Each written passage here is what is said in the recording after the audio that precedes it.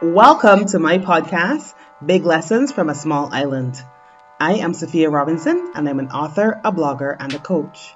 I write about life lessons, my experiences, and my philosophy on life, sprinkled with fun, humor, and big love from a small island. My mission is to inspire you to embrace every part of your story and to try something new. Welcome back to my podcast, Big Lessons from a Small Island. And if you haven't already done so, I would love it if you could go leave a rating and a review, and also hit subscribe so you don't miss a single episode of this first season. Today is all about lessons I learned in the kitchen. Anybody who knows me knows I love baking, not a huge fan of cooking, and my kitchen is my place of solace and stress relief. So this was probably one of my favorite ones to write in this whole entire season. Here are the lessons I learned in the kitchen. In January of 2015, I put the idea of starting a blog out there. However, it had been on my mind for much longer than that. I had no idea what it was going to be about, but I knew I just wanted to start writing and forcing my friends and maybe even the world to read it. Oops, did I say that out loud? I went through various topics and my friends had loads of suggestions for me. Many of them honestly involved cake. This is not a new theme. Several years ago, before Google and social media and YouTube were a thing, my friends suggested I should star in a cooking show called Saf's Caf, where I baked and talked about baking. And despite all of this, I actually don't write that much about baking or cooking, apart from the occasional lesson I learned, which involved some sort of baked good. Instead, I started a blog 2 years ago writing about the 39 lessons I learned before I turned 40.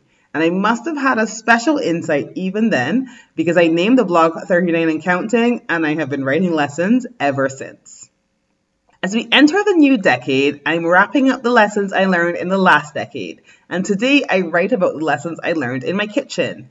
So for all of my friends who wanted me to write a blog post or an entire blog or even have a TV show about baking, here you go. And if there's one thing I've learned over the last few years, baking is a metaphor for life. So I might slip in some life lessons here as well. Number 1, it will not look like the recipe book, or these days, the tasty video. I have been learning this lesson since I started cooking and baking years ago, and honestly, it used to upset me a lot. I remember one night when I lived in Leicester, I was baking a chocolate cake to take to a friend's house for dessert, and it fell apart. I can remember like it was yesterday. I was so livid. My friends actually sent me to bed and stuck it together with chocolate icing. That took the edge off of my mood, but it didn't erase the fact that I'm kind of a perfectionist when it comes to my baking. No matter how delicious it tasted, and even the times when it kind of looked impressive, I was not satisfied because it wouldn't look like it did in the recipe book. I later learned that sometimes these photos aren't even of real food, and even when they are, I was comparing what was often a first try to a professional team of bakers and photographers. And this is a metaphor for life. Sometimes we compare our reality to people's airbrushed social media, and it leaves us dissatisfied, even if we have a tasty cake right in front of us. And I know I do. I needed to learn that there's no such thing as perfect, and that instead I should take the advice I heard on America's Test Kitchen and don't name it until it's done. Expectations can strangle the joy of reality, especially for a perfectionist like me.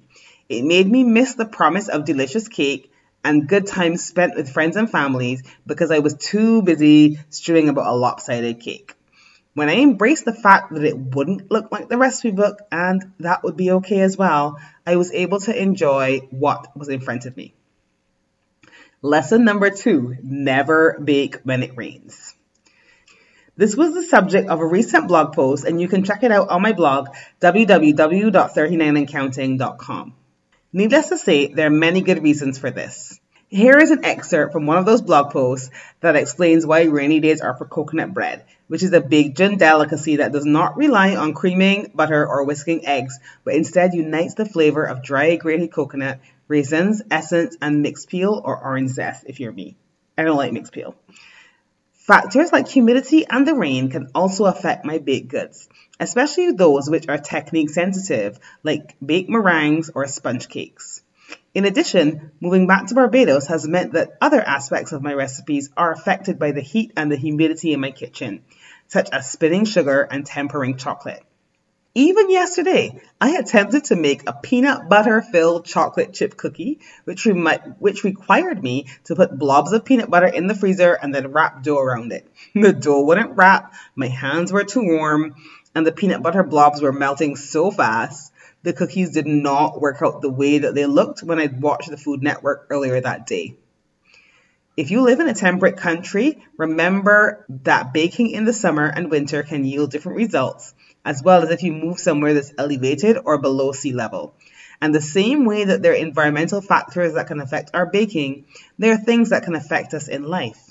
There are some factors that can trigger us to be angry or sad, or that can affect us badly, and there's other things that can bring us joy and life. For me, over time, I've noticed that there are things that trigger my mood, such as lack of natural light and time spent outside. I noticed when I lived in England, especially in the winter, how much the lack of sunshine and time outside affected me. I would make a special effort to go out walking at lunchtime, whether it was rain or shine, and ensure that I could stack the odds in my favor when it came to also doing those things that lit me up as much as possible, such as seeing the autumn colors, visiting friends, and planning breaks and time off. Even after moving to Barbados, I know the things that fill me up include going to the beach and watching the sunset, and of course, baking. So the bigger advice here is know your triggers and what brings you joy, and use this knowledge to manage your well-being. Number 3, love is giving, love is taking.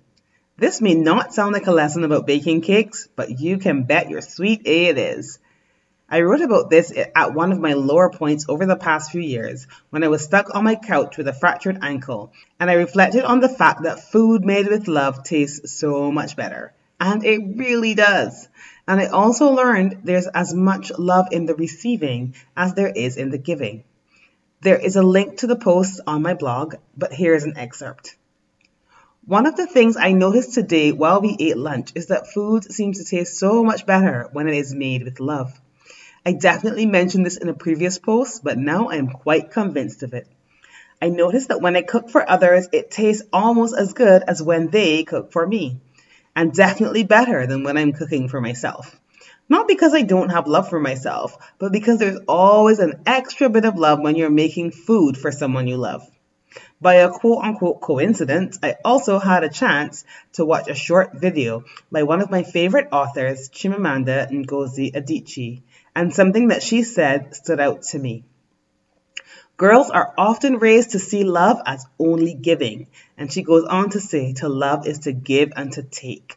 This is something I am learning as I'm getting used to my fancy footwear here on the couch, even if I learn the lesson kicking and screaming every step of the way. You see, receiving is not something I do very well. It is the kind of thing that I analyze to death because I'm not even sure I'm doing it correctly.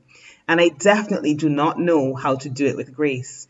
So it was a gentle nudge to me that there is as much love in the giving as there is in the receiving. The fact is that food made with love tastes so good, but in order to receive that love, I also need to receive the meal. I'm still learning to accept it, so please be patient with me. Number 4, never bake at night, and trust me on this one. This is a personal one for me, and it is practical, because when I am tired, I forget stuff, like baking powder. This actually happened a few weeks ago. Or I doze off and I'm awoken by the smell of burning cakes. Other nighttime baking disasters include turning on the oven to preheat it while there was other stuff in there. And once the bit of stuff was a knife with a plastic handle which melted and coated the base of my oven. It was disgusting. I'd confused salt for sugar. No, this was in someone else's kitchen. And as an aside, please do not have salt and sugar in identical unlabeled containers. You're just asking for trouble. Also, trying to double a recipe, but only doubling half of the ingredients.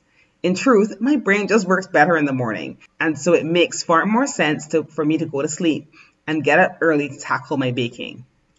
I've already explained why I don't bake at night, but it took me a long time to accept this about myself. Instead, I'd be annoyed and I'd beat myself up over the simple mistakes that I tended to make at night, but less so during the day.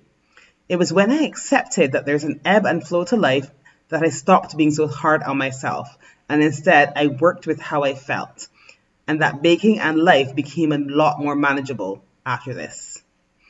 The truth is that sometimes I'm at my peak in terms of energy and focus, and other times I'm winding down and I need rest. And there is a lot to be said for honoring that ebb and flow and going with it. When I started to do this, I found that the things that took me an hour at night took 20 minutes in the morning when I was more alert. And I realized that sometimes pushing past our own limits can be a complete waste of time and energy. Some time ago, I also wrote about the rate limiting factor and the fact that sometimes it is the very thing we are ignoring, such as the signals from our body that we need rest, that can have the biggest effect on our outcomes. So now, if I can absolutely help it, I don't bake at night. And if I feel a strong pull to rest, I tend to do it. Number 5, try something new. This is the biggest gift and lesson I have received from my love for baking. It is the desire to try new things. I'm a learner, so I love a new technique, a new recipe, or a new flavor combination. Sometimes things work beautifully, and sometimes it is a kitchen disaster.